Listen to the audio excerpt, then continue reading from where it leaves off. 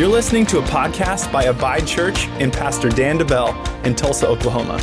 We pray this podcast helps you live, love, and look more like Jesus this week. Enjoy the message.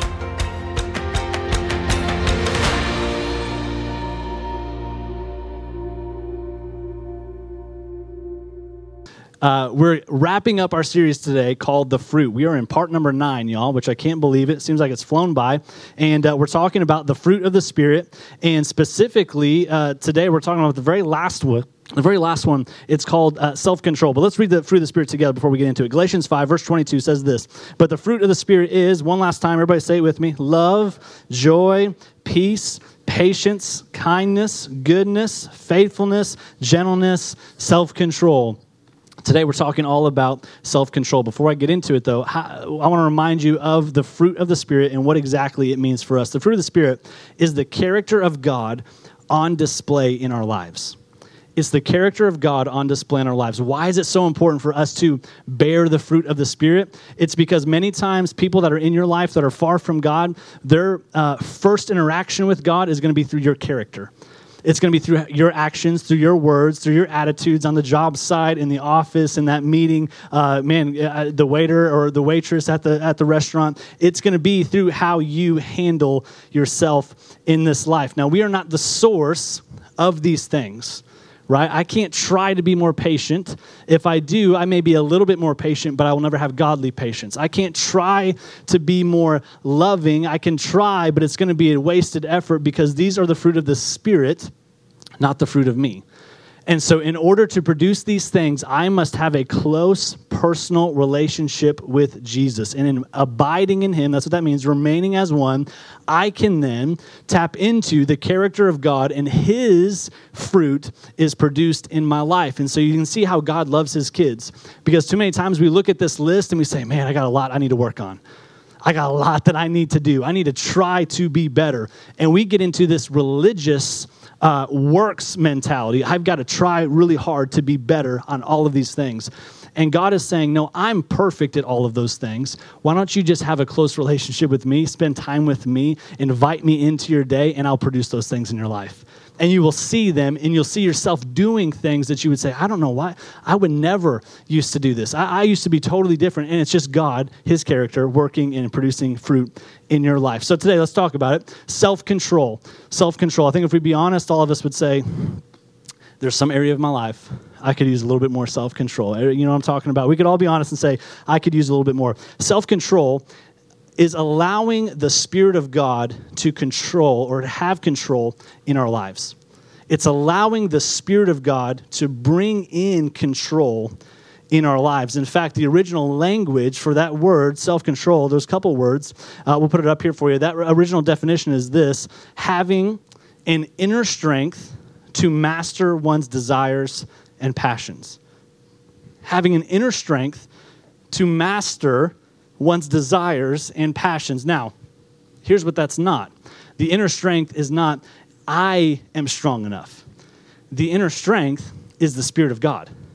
It's the Spirit of God, his strength in you to master the desires and the passions of your old self. So why do we need self-control, right? If I'm a Christian, I put my faith in Jesus, he puts his Spirit on the inside of me, I'm made brand new. Why do I need to have self-control? We have to remind ourselves that our spirit's made brand new at salvation, but there are still other parts of us that need to be made brand new as we go throughout our day, right? We're made up of 3 different parts: our spirit, the innermost part of us, the real part, our flesh, and our mind, our soul, as we might call it. We have these 3 parts. Our spirit's made brand new, but the other parts got to be left or kept in check, rather, as we go throughout our day. So let's look at it. Galatians 5, let me show you exactly what I mean. There's a tension going on between the flesh and the spirit. So let's look at it. Galatians 5, starting in verse 16. It says, "But I say, walk by the Spirit, and you will not gratify the desires of the flesh. For the desires of the flesh are against the Spirit, and the desires of the Spirit are against the flesh. For these are opposed to each other to keep you from doing the things you want to do. But if you are led by the Spirit, you are not under the law." Our flesh and our spirit are in conflict with one another. And if you've walked with God for any amount of time, you know this to be true. Lord, I want to do what's right, but there's a part of me that just tries to keep dragging me back into the sin that I used to live in. Your flesh wants to do wrong. Your spirit wants to do what is right. And oftentimes what happens is we will look at the world, people that don't know Jesus, and we'll say, well, you can tell they don't know Jesus because of their lifestyle. And this is what Galatians 5, we'll read in just a second, calls the works of the flesh. Well, man, they don't know Jesus. They look at their life is filled with the works of the flesh, and many times we'll get self-righteous and say, well, I'm not as bad as them, or I don't deal with those things. But here's what I would say. These works of the flesh are also visible in people who do know Jesus. And the works of the flesh are visible to people who claim to walk with Jesus, but they lack the fruit of self-control. So as we get into this, you may say, well, I'm not that bad, right? I'm not doing all that stuff on the list, but I would ask you to be soft to the Holy Spirit's voice and say, Lord, is there something on this list that I need to address with the fruit of self-control? So let's read it. Galatians 5:19 now. It says this, now the works of the flesh are evident. Sexual immorality, impurity, sensuality. Sexual immorality, what is that? It's any physical relation, sexual relation outside of biblical marriage, which is one man born a man, one woman born a woman, in holy matrimony. Okay? Let's make that very clear. That's what Scripture says. In today's world, you got to be abundantly clear in those things. Verse 20, idolatry, sorcery, enmity, strife, jealousy, fits of anger, rivalries, dissensions, divisions, envy, drunkenness, orgies, and things like these. I warn you, as I warned you before, that those who do such things will not inherit the kingdom of God. Stop. If you're ever reading Scripture and you read that phrase, which is in there several times, anyone living like this, doing this, will not inherit the kingdom of God. It's a good place to stop, and it's a good place to say, let me reread what I just read to make sure that I'm not doing anything that will not inherit the kingdom of God. So a couple things on this list that oftentimes we look over and we think it's not a big deal. Idolatry is a big one.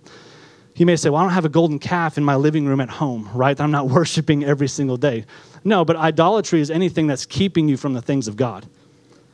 So what in your life is keeping you from daily prayer? What in your life is keeping you from getting in your Bible? What in your life is keeping you from church? What in life is keeping you from worshiping God with all of your heart and all your soul and all your mind? What is keeping you? Because whatever's keeping you might be something that you have in the number one spot. For some people, idolatry is sleep. I gotta get my 12 hours, right? Hopefully it's not 12 hours, but I can't get in control enough to spend an extra 10 minutes, 15 minutes in the presence of my Savior. See, idolatry is not just some golden calf. It can be a lot of different things. Another one, sorcery and witchcraft. You may say, well, I'm not casting spells at my house, right? But witchcraft at its basic form is manipulation. How many times I know I can manipulate the situation for my benefit. It's the works of the flesh. Fits of anger. Right? I know I talk to guys that they get angry and they throw things and they punch a hole in the wall and they think that's what being a man is, and it's not. It's being a fool. It's a work of the flesh, and it shows immaturity in the faith. These things listed on here, many times we just overlook it, but God is saying, look, this is important for us to realize that when we see that list of the works of the flesh, we are seeing an out-of-control life. And what does he say?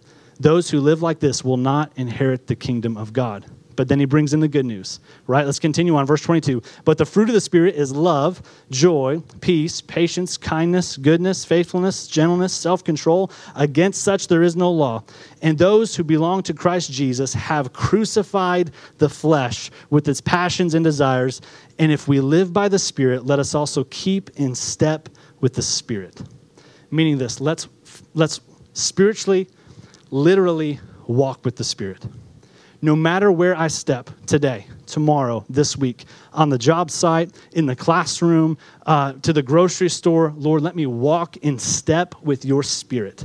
It's not a Sunday church thing. It's an everyday thing, because I'm not choosing to walk or live in the Spirit one day a week. I'm living in the Spirit every day. Lord, when I wake up, I acknowledge you. I pray to you before I do anything else. You're first in my life. And now I'm inviting you in, and I'm going to keep you number one on my mind. No matter what I do, no matter what happens, I'm going to keep you number one so I can walk with you in the Spirit step by step. But there's a huge tension. The flesh and the Spirit are fighting against each other. And to add on to that, our spiritual enemy uses our culture to fight against our spirit as well. If you look at our culture, it is riddled with uncontrolled living because our culture says, do whatever you want. Be you, right? If you feel like a cat today, you can be a cat. No, you can't. That's not how it works. If you feel like something totally, I'm going to get into a different message, but staying on point because there's a lot to cover. No, there's truth in God's word. And this is the foundation for our lives. And this alone can give us controlled living. But what happens is in our culture, we see just some statistics here. 50% of marriages end in divorce. And that's basically the same for the church as well. 40% of those marriages that ended in divorce were because of adultery. What's that? Uncontrolled living. Lack of self-control. The average debt for the average American is $35,000, not including the mortgage. What is that? Uncontrolled living. 40% of people under the age of 20 are struggling with obesity. 70% of people above the age of 20 are struggling with obesity. What is that? Uncontrolled living. My body is a temple. How am I walking in control to honor the Spirit and not honor my flesh? Statistics like this will show us, right, uncontrolled living. And here's the thing. When we're not submitted to the Spirit of God, things eventually get out of control. But God's word demands and shows us you must choose to walk by the Spirit and not by the flesh. That's why Romans 8:13 says this, for if you live according to the flesh, you will die.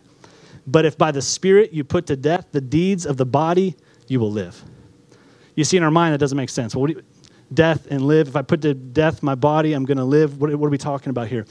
It's not always just talking about a physical death. If you feed the flesh, if you walk according to the flesh, you will die. Sometimes it does mean that. If your doctor's been telling you to do something for 10, 15 years and you have yet to do it, it may not end well with you. You need to have wisdom and honor some godly, good advice, some health advice. You may need to do that. But here's the thing. Death may be the death of your marriage. If I walk by the flesh, it could mean the death of a friendship, the death of my marriage, the death of a relationship, the death of my job, my career, my dreams, my ambitions. If I'm feeding the flesh, living without self-control, it always ends in death. It always ends in destruction. And so here's the hard truth for today. And if you're taking notes, write this down. Either we put to death the flesh, or the flesh will put us to death. Either we put to death the flesh, or the flesh will put us to death. There's no in between. We can't live in harmony with the flesh, natural, old desires of our life. Doesn't work that way. Something is going to be put on the altar. So today I'm going to talk about 3 ways to bear self-control. 3 ways to bear self-control. I'm going to cover a lot today, so that's why we give you those note-taking cards, because I want you to take these home, look in your Bible, look it up in context, and take God's word for it. Don't just take mine. 3 ways to bear self-control. Here's point number 1, if you're filling in the blank, is this. Crucify the flesh. Crucify the flesh. For all the kiddos in the room, that's number 1. I'll give you a second here to fill it in. Crucify the flesh. In Galatians 5, verse 24 on your notes, sorry, I did a typo. I put 2:24. It's 5:24. That's my bad on that. It says this, though. We're going to go back to it. Galatians 5:24. And those who belong to Christ Jesus have crucified the flesh with its passions and desires. That word crucify means this, to mercilessly kill it. To mercilessly kill it. It's not a passive thing. It's not I'll just kind of tiptoe around and I'll still live my old sinful way. When I know that it's sin, I'm still going to kind of do it just a little bit, not as much as I used to, though, because I'm saved now and I'm a Christian now. No, it says crucify it. Colossians chapter 3 reiterates or talks about the same perspective. Let's look at it. Colossians 3, starting in verse 5. It says, so put to death the sinful, earthly things lurking within you. Have nothing to do with. Let me say it again. Have nothing to do with sexual immorality, impurity, lust, and evil desires. Don't be greedy, for a greedy person is an idolater, worshiping the things of this world. Because of these sins, the anger of God is coming. See, a lot of times we read that and stop there for a second. We'll read that and we think, well, that's Old Testament God, right? He did some harsh things. Holiness is a serious issue to our God. And he's the same yesterday, today, and forever. Now, the good news is he's given you a helper and a way to have holiness and to walk in holy, righteous living through the power of his Holy Spirit. But it doesn't mean that I can continue to do whatever I want to do. I'll get to that in just a second. He said, because of these sins, the anger of God is coming. You used to do these things when your life was still part of this world, but now is the time to get rid of anger, rage, malicious behavior, slander, and dirty language. Don't lie to each other, for you have stripped off your old sinful nature and all its wicked deeds. Put on your new nature and be renewed as you learn to know your Creator and become like him. Man, that's so good. Put on your new nature. How? When you learn to know your Creator, you become like him the more time you spend with him. Strategic verbiage here I want to point out. Have nothing to do with. Have nothing to do with. You know what that means? Have nothing to do with. Okay? Well, let me say it this way. If you're following Jesus, you can't afford to have a best friend who is doing and acting like the things on this list. You can't. He says, have nothing to do with. Does that mean I don't love them? No, I love them. I pray for them. I encourage them. I can still stay connected to them, but I cannot give them close, intimate access with myself. And this is the greatest trick of the devil. Spiritually, think of this spiritually, but I'll give you a physical illustration. Think of yourself if you're not a very good swimmer and you see someone drowning in the deep end of the pool and you barely know how to swim yourself. You can barely, you can like dog paddle, you know what I'm saying? And you think, I'm going to save that person. But that person is bigger than you, stronger than you, and they're flopping and they're drowning and they're sinking. I can swim a little bit, but I'm going to get in there and I'm going to save them. It might happen, but you know what also might happen? And most of the times what happens in those situations? Both people are pulled to the bottom. Because one person is panicking, trying to find life and breath, and in doing so, they will scratch and pull until the other person goes down with them. And if we're not careful, too many times out of a good heart, we think, I'm going to stay in this relationship. I'm going to have close, intimate relationship with someone, a boyfriend, a girlfriend, a friendship. I'm going to keep them so close to me because I'm going to try to save them. But too many times we jump into it and we don't have enough solid footing in our own self. And in doing so, we find ourselves, why do I keep going back to what I used to do? Why do I keep acting that way? I know it's against God's word. Because maybe you need to get by some people that can help you swim and swim well, get around some mature swimmers so that if you see someone drowning, then you can actually save them. You see what I'm saying? So many times we have a good heart, but it can end up backfiring on us. He says, have nothing to do with, because he knows the consequence. He knows how serious it is. We got to have godly wisdom. He says, now is the time. Right now. Well, I'm going to change this week. I'm going to start that diet this week. I'm going to cut out that addiction this week. Now's the time. Today's the day. Today is the day that I'm going to make some changes. Why? So that I can become like him. The very last part there. I can become like him. I've got to make some decisions. These are daily things. How do I crucify the flesh? It sounds Christianese, okay? But how do I do it? Jesus said daily. Daily. Look at Luke 9:23. If any of you wants to be my follower, you must give up your own way.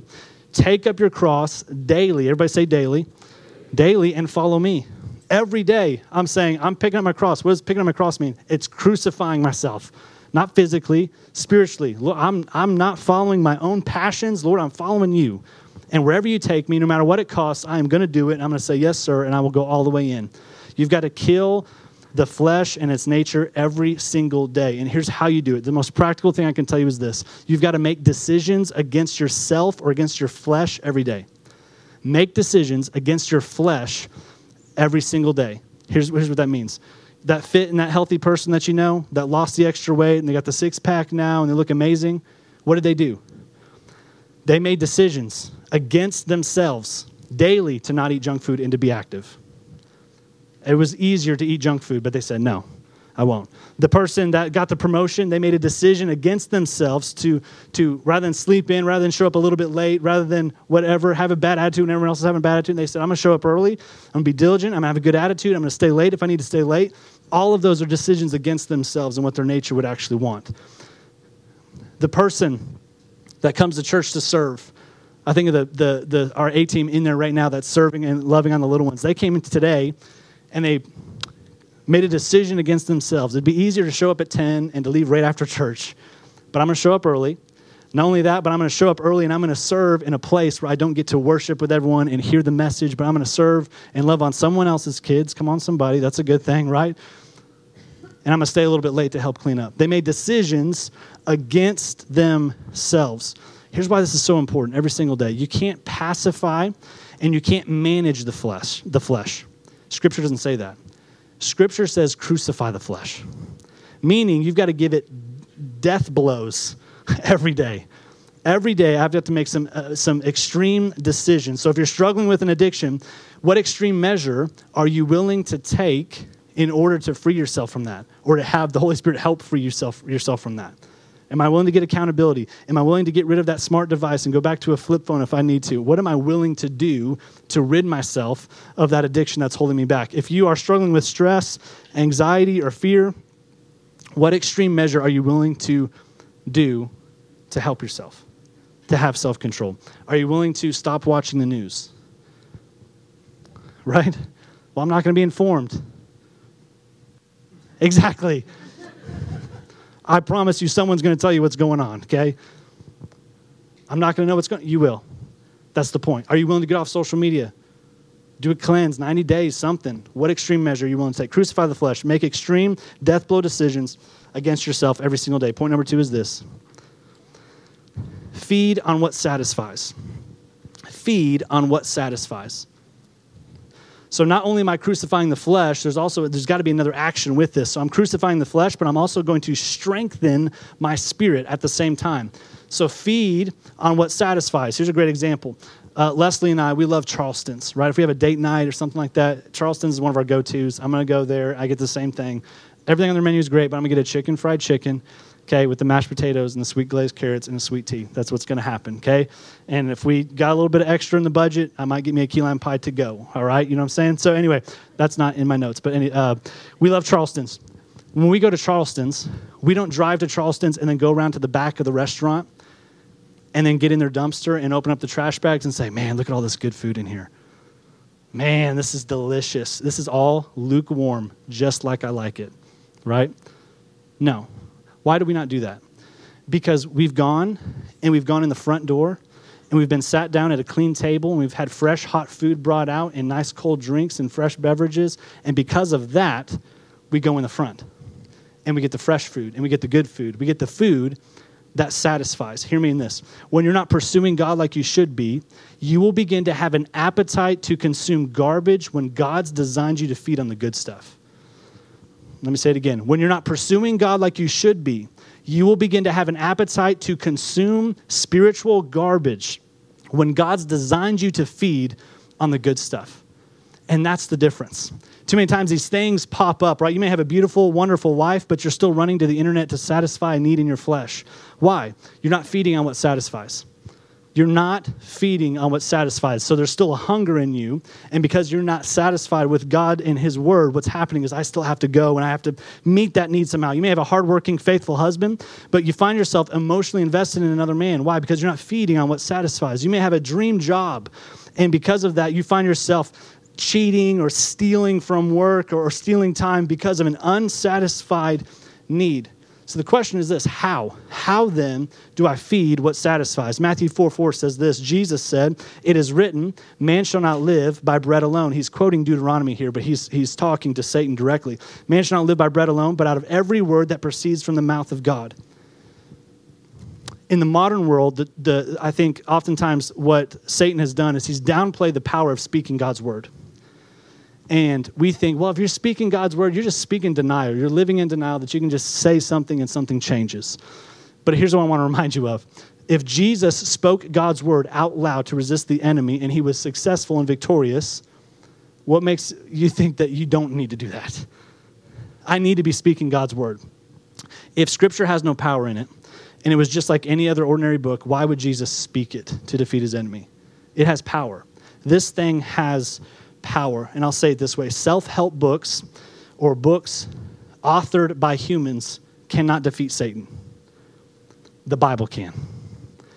Self-help books and books authored by humans cannot defeat Satan, but this book can. This book is living, and it's active, and it's sharper than any two-edged sword. You may say, well, Pastor Dan, this was written by humans. It was written down by humans, but it was authored and God breathed by the Holy Spirit for them to write down physically. That's the difference. The Bible is our spiritual nourishment. It sustains us. Just like our body needs sustaining for a natural just activity, we need spiritual food to sustain us in our walk with God. But here's what happens. Too many times we have Christians who are dying from spiritual malnourishment because they're not feeding on the Word of God, which satisfies our spiritual appetite. We have too many Christians dying from spiritual malnourishment. We've got to get back to the basics. Get in here. Get in this thing and read it. Look at what Job said in chapter 23, verse 12. He said, "I've treasured the words of his mouth more than my necessary food." I've treasured God's word more than my necessary food. Is that how I approach this book? Am I that hungry for this book? Because I can get pretty hungry for a fried chicken. But am I that hungry for the things of God and the word of God? How do I feed on what satisfies? It's so simple. It's so simple. Read the Bible, pray, worship God, serve in church so you can have accountability and community and people around you, and it will satisfy the deepest part of yourself. And when what happens is there's a shift that changes now. When I feed on what satisfies, there's a shift that changes. And now, spiritually, you'll be driving along, and you'll see a dumpster of your old life and what you used to consume. And you'll say, I have no appetite for that garbage anymore. I have no appetite for that thing on the internet. I have no appetite for that addiction that I used to have. I have no appetite. Why? Because you've tasted and you've seen that the Lord is good and you've fed the right thing. And you'll be driving and you'll say, man, I can't believe I even used to talk like that. I can't believe I used to watch those movies. I can't believe I used to do that. I can't believe I used to. The same as you would say, I can't believe I used to eat out of a dumpster when I could have gone in the front door and got the good food.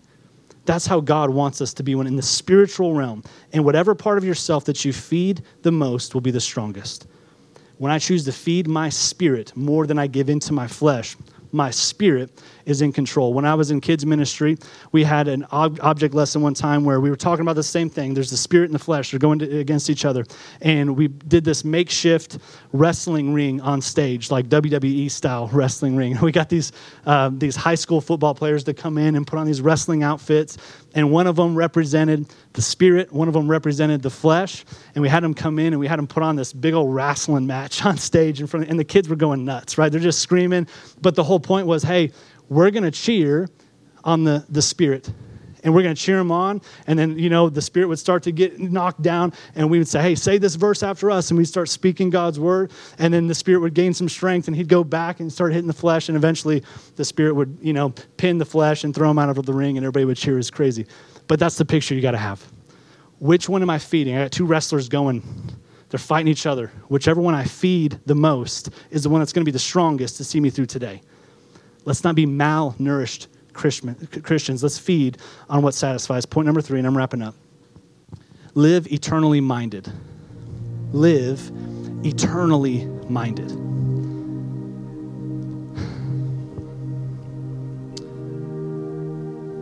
Too many times we get fixed on this is what I want in this moment.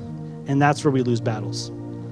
When we shift our perspective and we say, I may want this in this moment, but I know the impacts it will have for tomorrow, but for all eternity.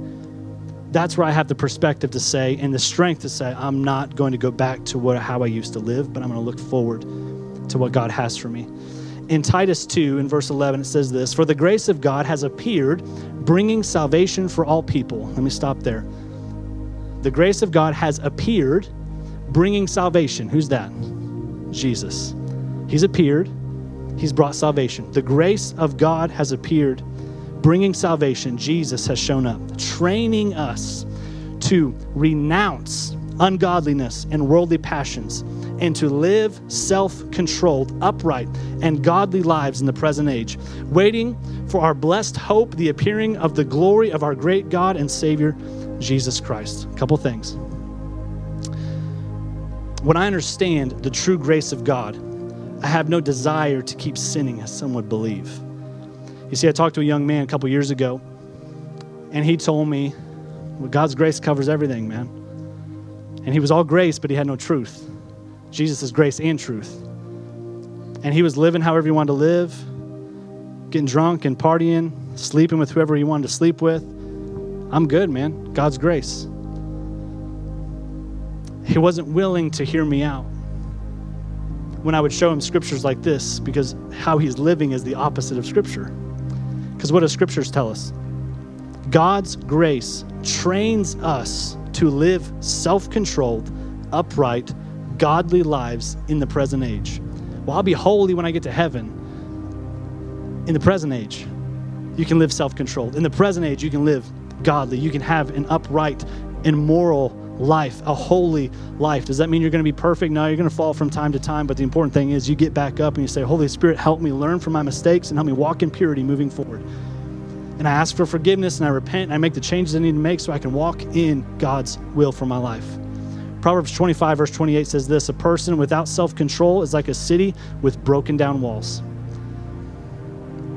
Walls for a city means protection. It's safety and it's security. Walls are important. But in the Bible times, what would happen is these walls would have gates. And the gates allowed things to come in and to go out according to the elders of the city. The elders would sit at the gate and they would say, these things can come in. They're good. You guys, not so much. You don't get to come in here. They protected the city, the walls, and they guarded the gate. I'm going to tell you something. Your eyes, your ears, and your mouth are the gates of your life. And your job is to guard the gates. Your eyes, your ears, and your mouth are the gates to your life, and your job is to guard the gates. Because you have an enemy who's wanting to come into your life and who wants to destroy everything in your life, your marriage and your career and your integrity and your influence, and he wants to come in. And a life without self-control is like a city that has broken down walls, meaning he can come in and he can do whatever he wants because I've let him. But when I bear the fruit of self-control, I say, not here. Not here. Why is this important? Because all of eternity is at stake. Here's what I mean. God has placed people in your life and in your influence so that you will point them to him. If we live without self-control, we run the risk of turning people away from Jesus, not temporarily, for eternity. And too many times we forget that hell's real and heaven's real. And we think, well, my actions are just going to affect me. What's one more time of me doing this, acting that way, saying this thing, hanging out with that person?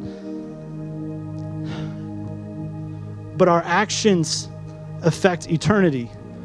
And we don't earn our way to heaven. I'm not talking about works and salvation. I'm talking about salvation has nothing to do with works because it's a free gift from Jesus. Discipleship has everything to do with works. Because now I have a responsibility to represent Jesus well to the lost people around me. And when I walk without the fruit of the Spirit and I walk without self-control, what happens is I live a natural, normal life. Church, God has called us to live supernaturally, not naturally. God has called us to live in such a way that our lives would be bright, shining lights in a crooked and a perverse world, in a dark world. Our life can't be bright and shining when we act and talk and do everything just like the world. Because here's why. We ruin and we throw away our testimony and our influence because the world watches us and say, why would I want to be like you? I'm already like you. What do you have that I don't? But when I allow the grace of God to train me to walk in self-control, to live uprightly, I walk in such a way where I stand out from the world around me. And I live in such a way that impacts eternity. Let's be a church that's consumed with pursuing Jesus, because that's where the fruit of the Spirit comes from. His fruit, not mine. Let's be a church that crucifies our flesh. It's not what I want. Lord, what do you want in me and through me today? I'm going to feed on what satisfies. I'm not going to eat garbage anymore. I'm not going to act like garbage anymore. No, I'm going to feed on the Spirit and the good stuff. And then I'm going to live eternally minded. I'm going to acknowledge my actions will affect my son and my kids and my generations after me. My actions will affect my coworkers. My actions will affect everyone. It's not just about me. I'm living in a way that honors God and brings people closer to him. Let me pray. Heavenly Father, we come before you in the mighty name of Jesus. And Lord, right now, I thank you for your word. I thank you that your word is challenging. Lord, your word is like a workout. It stretches us. It challenges us. It cuts out things deep in our life that need to be cut out. And Lord, I pray that today, as we talked about self-control, I pray this week you would help us, Lord. Look at these reflection questions, talk about the action steps, and make the changes that you want for us, not the changes we want, the changes you want, so that we can live a submitted life to you, so we can have life and life abundantly, as Romans 8 talks about, Lord. We want to walk by the Spirit, not by the flesh. I thank you for giving us the help of the Holy Spirit to do that. In Jesus' name, everyone said, amen. Thank you for listening to the Abide Church podcast. If you'd like to partner with us financially, or if you're in the Tulsa area and would like to attend our weekly gathering, you can check out abidechurch.com.